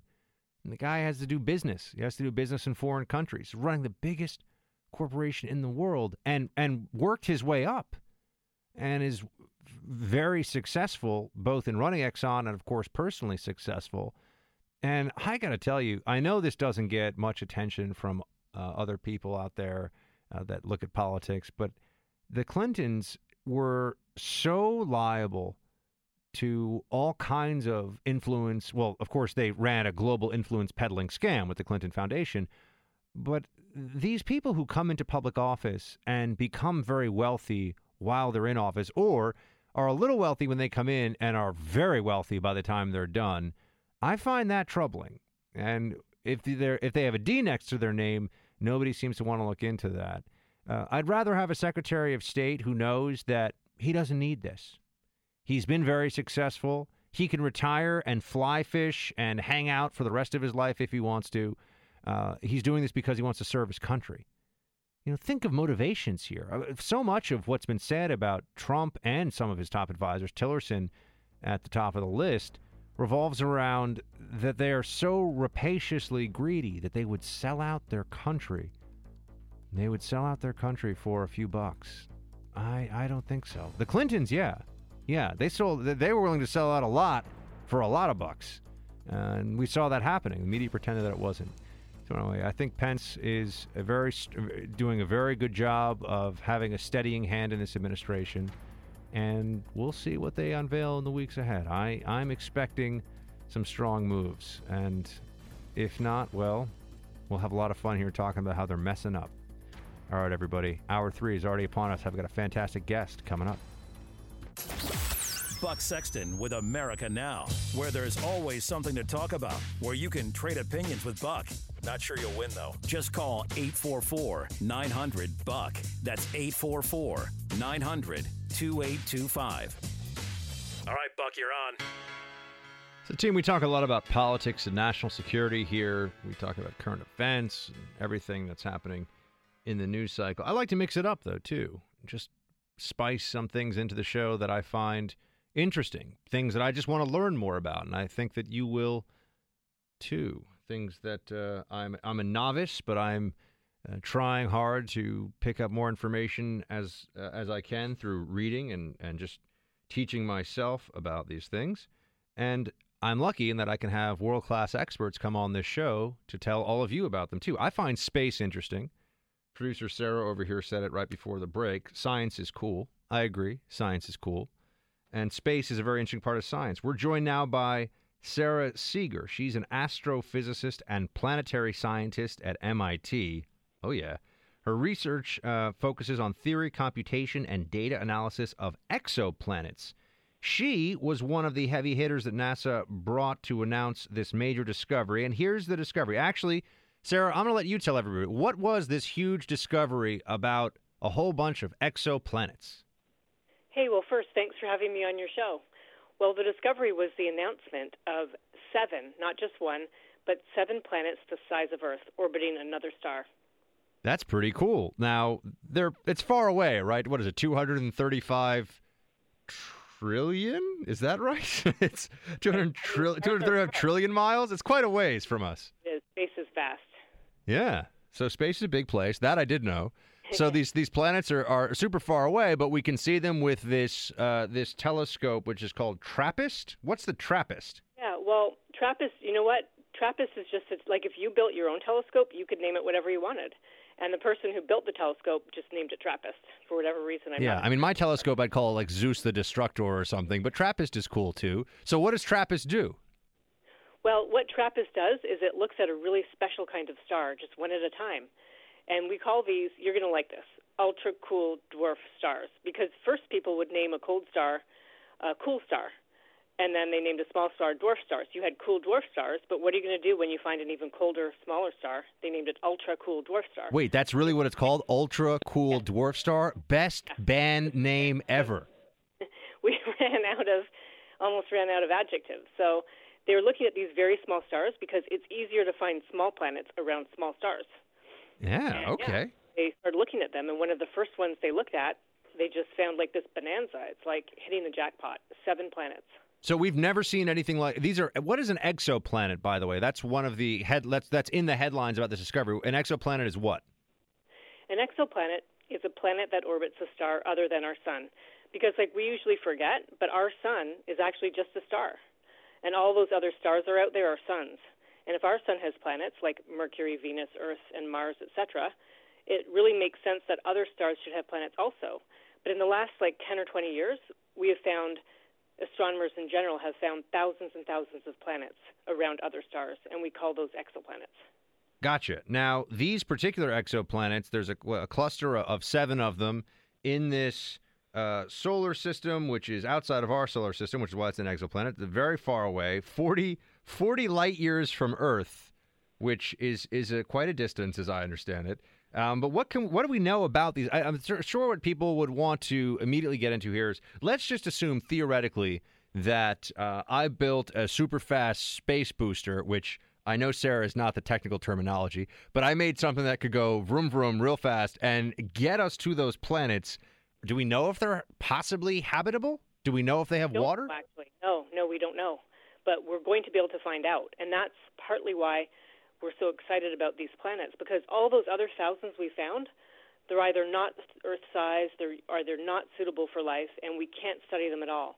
These ones are just in the right configuration so we can study them further. What does that mean, configuration? I mean, why do we think these may be more likely to have, theoretically, right? They actually could already have life on them. I'm not trying to get all. No, they actually could, and even more interesting, they could actually have their own radio show, whatever frequency they are tuned to. Asking about us. Hopefully they're listening to the Buck Sexton Show. I mean, I know it's kind of far. I don't know if our signal travels, but we'll see. But I agree with you. We don't know what's going on over there, but we know that because of the, as you say, the configuration of these planets, they could be temperature-wise able to sustain life, and there could be water. Is that where we are? I mean, they're at least in the ballpark of all that. Right. And what we're waiting for in particular is for a new space telescope to launch, because we've had the Hubble Space Telescope, for decades now. But we've been building, that means our whole nation, actually. We've been building Hubble's successor, the next Hubble. And that telescope is much bigger, much more powerful. It's called the James Webb Space Telescope. And that telescope, even though we don't have the spaceship that can go there, once our telescope is launched, we can just look at it from far away. We can look all that way from here and try to see what's in the atmosphere and see if there's water on the planet and maybe even see if there's some kind of life. How far are we away from having this mega telescope active and ready to go? We're about a year and a half away. It launches in 2018. Where's it going to be? It launches in the fall of 2018. No, but where? Oh, where? The telescope is going to launch, and it's most of our space stuff we launch, like for defense and communication and for science, it orbits Earth. But Earth is actually bright and not suitable. So this telescope is going very far away. It's going about 1 million miles away to a special balance point between the Earth and the Moon. So it is possible then that in a year and a half we would, with this greater magnification telescope, be able to see these 7 exoplanets with enough clarity to have some sense as to whether they have water and therefore are capable of sustaining some life forms. That's right. But I don't want to mislead you, so it's not like a big glaring picture or a beautiful ocean. No. I'm not going to see like people on the beach hanging out. Okay. Yeah, sure. Well, yeah. We're just going to, it's like a forensic crime scene. We've got to put pieces together of things we can see and try to figure out what's going on. But yes. Are you involved at all, just out of curiosity, in research for underway, some of the discussions and talks that I know also are private sectors taking a bigger hand in this of getting to Mars and the habitability therein? I don't work on it specifically, but it definitely overlaps with what I do. Yeah, how far away are we from being able to set up something like Matt Damon from The Martian, where you're living there and it's a little bleak. You better bring enough food, but you can actually live in some capacity in a facility there. How far away is that? The thing is, it depends if you want to do it safely. So if you're really okay, you're ready to be launched soon, actually. We could do it really soon, in a few years or 10 years. Yeah, this is like the big question about me on radio. It's like, are we ready to launch this guy safely? Is this going to work out? And I'm like, no, let's just go. Not worried about the risk. Let's just go for it. So if risk was not as much of a concern, how quickly could we get out there, and how long could we sustain a mission on Mars? Well, if you think about it, we've sent lots and lots of things to Mars. There are rovers on Mars. There's a rover on Mars that has been working for 10 years. So we have a lot of experience in getting to Mars and landing safely. So that part we have under control. But in terms of us, we're so fragile. I mean, we like to think we're so strong and successful, but that environment is horrible. No, I wake up in the morning and my back hurts, and I can never find my slippers. I think I'm quite fragile. On Mars, your back wouldn't hurt as much because since the gravity's lower. There we go. Yeah, see. But you'd have to bring everything with you to start with, and that's where it would be harder to think about surviving. And what are there any other interesting projects for the average listener, average reader, viewer out there that are coming up on NASA's radar that are of interest or that you'd want to tell people about? Let me think. Sure, take your time. What else are you working on in your role as an astrophysicist and planetary scientist at MIT? Which, by the way, I used to be in the CIA, and people thought that was cool to say at cocktail parties. Way cooler to say I'm an astrophysicist from MIT. Side note, you guys actually know stuff. Yeah, well, there's just so many things going on. It's almost impossible to summarize them. But I will give you one example in our own solar system. Sure. And it's called actually Europa, which is a moon. It's actually a moon of Jupiter. But what's special about that moon is we're confident that it has a liquid water ocean, but not floating on the surface, but underneath a layer of ice. Ah. And all life as we know it needs water. We think where there's water, there's always some chance for life. So in addition to Mars being like one of our favorite planets in the search for life, there's Europa. And we're trying to figure out how to send a spacecraft there that could orbit it and even land on it. Oh, wow. How far away is this one? I mean, obviously not trillions of light years because we can get there. Or trillions of miles, rather, not light years. Go ahead. It's one of Jupiter's moons, so it's about 5 times further from the sun than Earth is, if that helps. We always think of things in relative terms, not usually absolute numbers. But to get to Jupiter takes a few years. Takes a few years, but we could get there. Okay. So we're not like in the news media where, everything's like tomorrow and then you move on to the next story. It takes so long to build these really complicated spacecraft that we think in terms of years. Right. I mean, so you want to make sure you've downloaded enough Game of Thrones episodes and you got, some good books on the shelf because it's going to be a long journey, but we could get there. And are we sending any Mars rover type exploratory vehicles to see what, you mentioned this possibility of ice and water beneath it. Is that happening? I'm not sure if it's going to happen this time. People really want to be able to drill down. Imagine drilling down into the ice and getting to the ocean. But we're just not 100% sure how thick that ice layer really is. But people are working on it. You can go to laboratories where people have like these really tall chambers where they're putting large blocks of ice and figuring out how to melt and drill down into them. This is so cool. Sarah Seeger, thank you so much for joining us. Sarah is an astrophysicist and planetary scientist at MIT. Sarah, anywhere you want to direct people to check out your research or projects you're working on? Sure. Well, they can just Google my name, Sarah Seeger, and they'll come up with stuff. If they Google NASA exoplanets, they'll find even more. All right. Awesome. I learned a lot today. Sarah, thank you so much for calling in. Thank you. Good night. Good night. And Team Buck, we're going to take it back in from space and bring it here, bring it home. We'll be right back.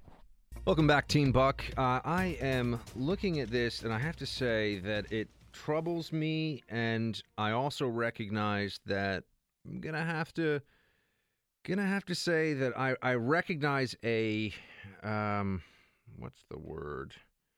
I recognize that there's a problem with the way I approach this versus other things a little bit here. Let me explain. That was very vague, I know, but we're transitioning from talking about 7 exoplanets. That's right. Tomorrow when you're walking to the office or taking the kids to school or wherever you are, it's be like, hey, do you hear about the 7 exoplanets 235 trillion miles away? Oh, you didn't? You don't listen to the Buck Sexton Show. And then you can send them the podcast, which is available for free on iTunes. So, Trump administration is hinting at a crackdown on recreational pot. Now, let me just say, I would be very honest with you. If I were somebody who dabbled in the marijuana, I would let you know that because I think that that's only fair, especially if I'm going to have a position on a policy like that. And if you want legalization, I don't think you should pretend. I don't smoke weed. I have not I stopped after September 11th so I could join the CIA. So it's been a long, long time. And I was never somebody who particularly enjoyed smoking weed. I'll be honest, I never really liked it. I always found it to be, I tend towards the anxious and the overthinking in general. So I have to force myself to mellow out. And so I would figure that people always talk about marijuana can make you more mellow. For me, it always just made me more nervous. Anyway, I'm not a weed smoker, but I am in favor of decriminalizing marijuana.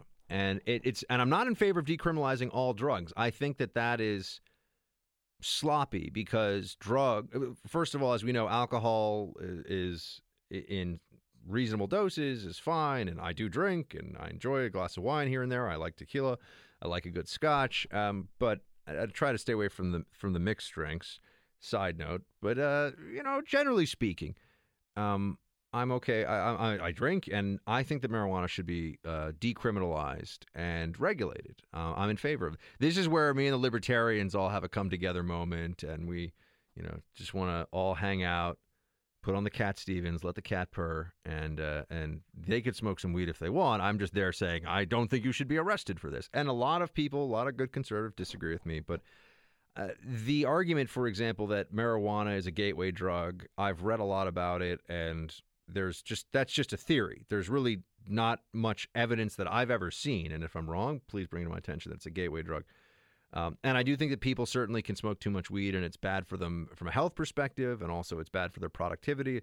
But that's true of a lot of things. So a lot of things that are currently controlled and regulated, but legal in certain contexts. I certainly don't think that people should have their lives, their careers ruined, and their freedom taken away for the recreational use of marijuana. And I have to break with the Trump administration on this one, because they're saying, or they're hinting, to be fair, they're only hinting at it. And they've hinted at a lot of things that I'm going to have a problem with, by the way. $1 trillion infrastructure spending, tariffs on trade. You go down the list. There are a bunch of things that Trump is talking about where I'm not going to be able to, in good faith and in good conscience, show up here and be like, yeah, it's great. I love what Trump's doing on that thing that's totally not conservative and that's bad for the economy. And no. Or if all of a sudden he's like, yeah, let's just give all of our sensitive nuclear technology to Russia. That sounds like a great idea. No, obviously he won't do that, but I would have a problem. I'd have a problem with something like that. And a big problem. That's obviously a crazy example. You know what I'm saying? So with the weed, here's the thing. I think that it should be decriminalized. Colorado and Washington State, which have decriminalized it, are doing fine. And in fact, they have discovered that this is a lucrative source of state revenue. And just as they have managed to get away with the lottery, which is gambling for lower income people for the most part, it's just gambling for lower income people. That's all lottery is. But they use that money, at least in New York, I think they use it for schools. So it's, we're using the money for schools, for teachers' unions. But they use it for schools too. Out in Colorado and Washington, they are also using the money that's taxed for marijuana for schools. And so that's a way of getting around, are you allowing people to engage in behavior that is destructive and that is bad for the rest of the economy and causes problems in any number of ways. But here's what I have to be very honest with you all about. And if you have any thoughts on this, by the way, on the Trump administration cracking down, I think it'll be on those states. It might be a broader crackdown in general on marijuana, which is a federal crime right now. It still is a Schedule I drug from the Narcotics Act of, I think it's the 70s. I forget when exactly it was passed. But they created these schedules of drugs, and marijuana is Schedule I, up there with cocaine and heroin. And those are much more dangerous drugs, and that's why I don't like people say, well, are you for legalization of everything? No, of course I'm not for legalization of everything. Absolutism is rarely good policy. Even on the Second Amendment, I do think that taking the Scalia definition of, or the Scalia approach to the Second Amendment, yes, even in the time of the founding and when they were signing and writing the Bill of Rights and then signing the Constitution, even when that happened, there were some understanding that, maybe having a cannon foundry in your backyard and having exploding mortars that you could, have a siege of a government facility with, that might have been a problem. I don't think everybody should be able to walk around with Stinger missiles. I think an AR-15 is in common usage, and I think that the government's current crackdown on that is disingenuous, constitutionally unsound, and it's wrong. Semi-automatic rifle. You know what, guys? I'm running into two different things here that I want to talk to you about, both of them. So let's talk about weed, and let's talk about Maryland's gun ban on so-called assault rifles, coming up here in the next segment, and I'm sure a few of you probably have some thoughts on both of that. So we're gonna stack the back of the show here. We got weed legalization and guns. Isn't the Freedom Hut a great place, everybody? We have so much fun. We're gonna talk about both of those things in just a few minutes. If you want to call in, 844-900-2825. We will be back in the Freedom Hut momentarily. The things that matter most in your day-to-day life are too important to trust to just anyone. That's why he's here. Buck Sexton with America Now. Sharp mind, strong voice. Buck Sexton. Oh, we're talking weed and guns in the third hour of the show today. More specifically, weed legalization and gun bans, or a crackdown on weed legalization and gun bans. Now, it's not technically right to say it's legalization. Let's start with the weed, and then we'll get to. Let's start with the weed, then we'll get to the guns. it sounds like it sounds like a different kind of show. But anyway, it sounds like a different kind of discussion. But let's start with marijuana. So I could talk to you at length, and I feel like a lot of my fellow conservatives they don't care enough about weed. They don't really want to. Libertarians are always in favor of this, and I agree with them on it. But I also realize that it can be annoying to go, well, what about marijuana legalization? It's not the most pressing issue in the world. And by the way, if you got thoughts on weed or guns, I bet a lot of you do. 844-900-2825. So on the weed thing, you've got the Trump administration saying they may crack down. Here's the issue. The Obama administration did something that was essentially lawless. They said they would not enforce federal laws. The Controlled Substances Act of 1970, that's what I was referencing before, the CSA of 1970 puts weed as a Category 1 prohibited substance. It is illegal to possess, sell, grow, all that under federal law. But I was just speaking to producer Sarah about this before. They have states where they have a lottery system, and you can set up a shop and you can sell this stuff. And, of course, there's medical marijuana in California, and I have friends who are like, oh, my toe hurts. I need some medical marijuana. We all know how that game is played. So there's been this experiment with a policy that is a live and let live with marijuana in some states, but it's also illegal under federal law. That's not the way this should be done. And I can't in good faith say to you, well, immigration law should be enforced because the law is the law, and marijuana laws should not be enforced because they don't count. Congress should take action on this, and the American people should listen to the American people on this, and they should either move marijuana off of Schedule 1 of the Controlled Substances Act of 1970, or they should do something. This is a problem of consistency. I can't say to you that the law is the law and it must be enforced. That doesn't mean that the law has to always be enforced in every instance, right? There is prosecutorial discretion, but prosecutorial discretion is not nobody who violates this law will get prosecuted. That's nullification of the law. That is a form of lawlessness. And that's certainly what we've had in large part on immigration, and I am against that. And as much as I am, from a policy perspective, in favor of marijuana legalization, I do not like this situation of it is clearly still illegal under federal law.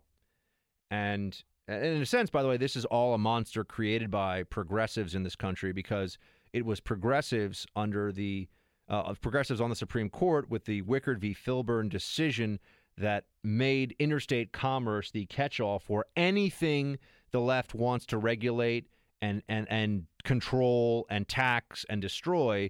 They will say it has some effect on interstate commerce. And in Wickard v. Filburn, he was growing wheat, and he was going to not even sell it across state lines, but sell it in his own state. And they said, well, that will affect the market in other states because of interstate commerce. Therefore, we can regulate it. And now with Obamacare, and I know we're moving fast here, but weed and guns, we don't have that much time, everybody. With Obamacare, they can regulate inactivity, which was why people who were Constitution watchers and concerned about liberty and the erosion thereof were saying now they can tell you can't even not do something. Never mind, if you do this, we're going to tell you how you can do it, but now you can't say I'm not going to do something. Regulating inactivity, which was the travesty of the Obamacare decision 5-4. Thanks, Justice Roberts. Boo. So Congress needs to act, because if the Trump administration starts locking people up after state authorities have been taxing this, it was tens of millions of dollars in the state coffers, taxing the legalized marijuana. And remember, it's not really legalized. It's just turning a blind eye to marijuana industry. And I do not think that this is putting us in a good place. Congress should act on this. And they should either move it. If they move marijuana off of the Controlled Substances Act and leave it to the states, they just did this with guidance, not a law. I understand it's different. It's not really binding what the Obama administration did on transgender bathroom usage. But they could say that states will make their own determinations about marijuana, and we'll take it all. But Congress is going to have to man up on this one and take action, and not just sit on the sidelines and avoid politically difficult moves and conversations. So now that's I just wanted to establish that I'm trying to avoid inconsistency. It's not right for me to say on one thing, well, the law is the law and it should be enforced as the law, or Congress should change it, and then on another because I like the policy outcome. Because, see, I'm not a progressive. I'm not a Democrat. I'm not a leftist. The ends don't justify the means. And as much as I feel like nobody should get locked up because they want to smoke a joint, I also think that a quasi-legal status is bad for everybody in the long run, because what happens now to these legal shops if the feds go in there? Mandatory minimums for possession would this could be a nightmare really fast, and then you're going to have what, maybe jury nullification. If I'm on a jury and some guy says the state of Colorado let me set up this weed store, they've been taxing it, they know it's there, the police haven't bothered me, and the federal government said it was okay, and now they want to lock me up for this. If I'm on that jury, do I convict? It's tough.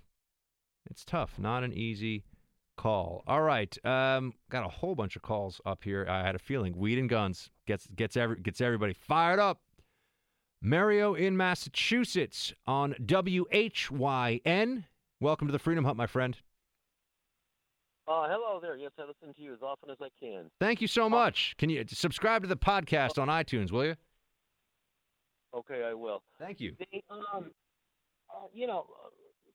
About 3 weeks ago, I said, not 3 weeks ago, about a week ago, I said, okay, Trump's been in office now for about 3 weeks, and I thought to myself, and I mentioned to my brother, I said, the reaction from the establishment, that's Democrat and Republican establishment, has been so violent, so extreme,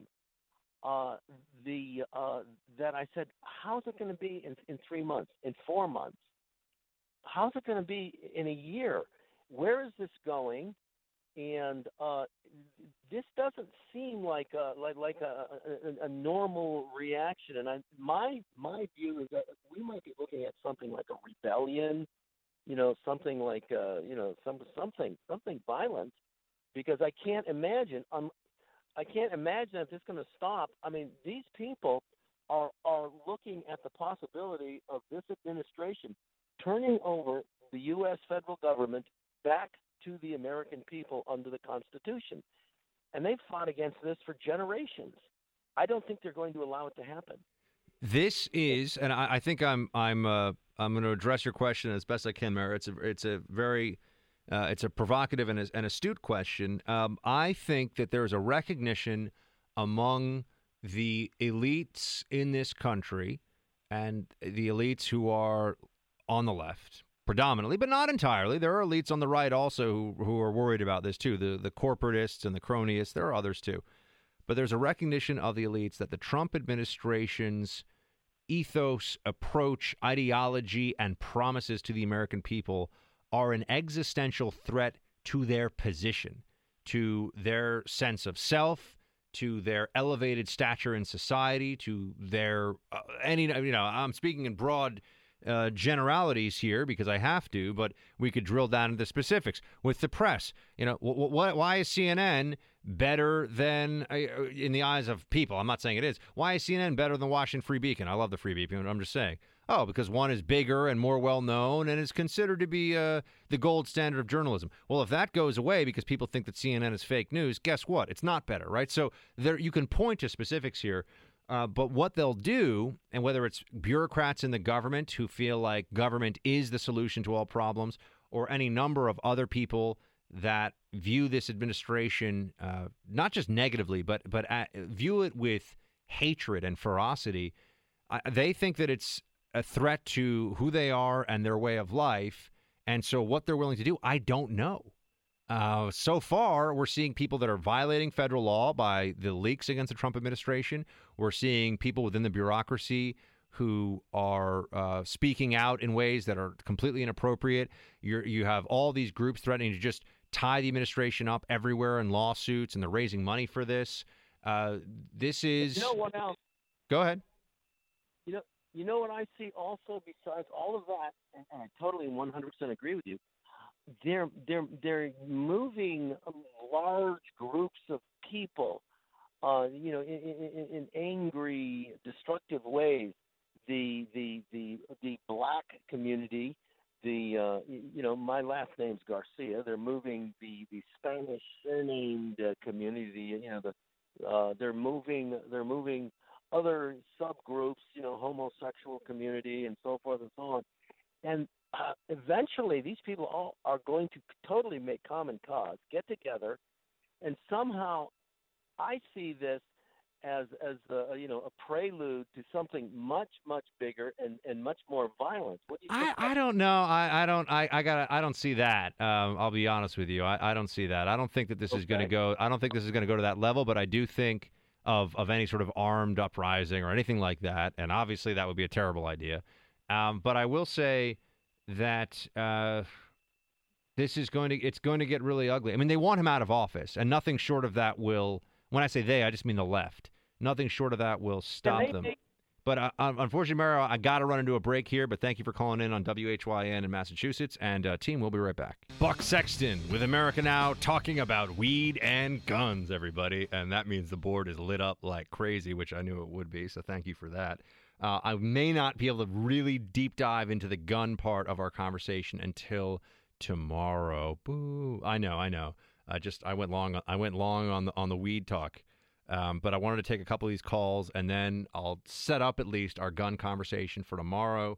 It'll be Freestyle Friday, which means we can get into whatever. But Chris in Pennsylvania on WAEB, welcome to the hut, my friend. Hey, good evening, Buck. How you doing, man? I'm good. Thanks for calling. Hey, so I'm with you on the weed thing. I think that it should go back. It should be. It shouldn't be a Schedule I drug. It should be the same thing as alcohol and tobacco are. Should be regulated kind of in that same category. And I would say even that the federal government shouldn't be involved in it at all. It should be a states' right issue. So I'll just shut up and listen to your response. No, I agree with I'm trying to think if I disagree. I'm looking for a way to disagree with you on that, Chris. No, I would agree with everything you just said. I can make the case for why weed is not more dangerous than alcohol. I think there's plenty of research, plenty of studies that support that point of view. I know people who do both and who smoke weed and marijuana and do both of those things simultaneously. So I have to say, I think that this is a place where Congress should take action, and I hope the Trump administration doesn't go after people on this one, because I'd have to disagree with them. I know what the law says, but on this one, you've got states and the federal government telling you, oh, no, it's okay. Right? It's one thing when a sanctuary city says, no, we're going to ignore the federal government. The federal government's like, no, don't ignore us. In this case, you'd have both the federal government and the state government saying, yeah, don't worry about it. Go for it. And then we're going to lock people up. That's not right. That's not good. So Congress should act, and it should be left up to the states. If Alabama doesn't want weed, but Oregon does, and come on, we all know Oregon does, then that's how it's going to go down. No, and I agree with you on the consistency issue too. I mean, we want to do it the right way. So legalize, don't criminalize. Absolutely, man. I'm with you. Chris from Pennsylvania, thank you very much for calling in. Nick in Kentucky also wants to talk about weed. What's up, Nick? Hey, Bug. Shields High. Shields High. Thank you, sir. I just wanted to say I'm from Kentucky, and obviously weeds and guns, those are right up there at the top of our list. Cannabis sativa used to be the #1 cash crop before the federal government shut us down. I thought it was bourbon. Anyway, go ahead. I'm drinking some right now, sir. Good man. What are you drinking? Recommendations on that other side. Right now, Woodford? What do you got? Drinking Basil Hayden's. Ooh. Basil Hayden's. Delicious. Ooh, I'm getting the whole Freedom Hut crew is giving you thumbs up on that, by the way. Yeah. Well, I was going to say cannabis sativa used to be our #1 cash crop before the federal government made it illegal, and that was not just marijuana, but that was also hemp. Hemp is making a comeback now, obviously, but it's really just the male or female plant. And really, I have a problem with this overall from the Trump perspective, and this is one of the things that concern me. I've never been a huge supporter, but I do like what he's doing. Going after the states and like you mentioned earlier, nullification. It's not a federal thing. It's literally the states go, you know what? We're not gonna do that. I'm sorry, we're done. We don't care. You make whatever laws you want. Yeah, it's basically We're not saying if you that. got a problem with this, come and get us, and that's not a good policy. Well, but we're talking about something where the federal government is basically making this overarching governmental body to enforce their own law, whereas the states are in charge of the law. Right, but that's why I gave you the background on the Interstate Commerce Clause in Wickard v. Filburn, which was the beginning of the federal beast's tentacles and many arms stretching out all across the country on every issue. I mean, the reason you have a federal law about domestic violence against women, which is illegal in all 50 states, but the reason they think they can pass a federal law and that Joe Biden was all involved in the passage of this, the Violence Against Women Act, was that they tied it to interstate commerce. Well, everyone's opposed to violence against women, but that has nothing to do with interstate commerce. And there are already laws at the state level. That was just political showboating from Biden and other Democrats. Had nothing to do with anything. And, over federalizing, especially criminal law, comes with a cost. So that's why, look, I wish the Interstate Commerce Clause wasn't just used for weed regulation. I wish it was used only for interstate commerce. Yeah, no, I don't disagree with that at all. However, and progressives often want to cite the Interstate Commerce Clause and the Supreme Court's rulings on that overall. But really, what trumps what in this situation? If the states make the law and the federal government says, hey, this is the law, and a state says, we're not going to enforce that, regardless of what it is. Say it's a 55-mile-an-hour speed limit. If the state says, we're not going to do that, or, okay, we got to run here, Nick, but finish up. Yeah, if we take away your funding, if we don't, okay, it's a $10 fine. The states still ultimately have the courts that decide whether or not these things are law. All right, Nick, thank you for calling in. I promised you guys we talk guns, and that wasn't supposed to be a switcheroo I was pulling there. I didn't get to guns, but let's get to it tomorrow. You have the Fourth Circuit upholding Maryland's assault weapons ban. This is flagrantly unconstitutional. It is based on nonsense. It is in violation of what Heller set forth for the Second Amendment. We will talk about it tomorrow night. Please download tonight's podcast on iHeart or on iTunes. You can subscribe. Until tomorrow, my friends, shields high.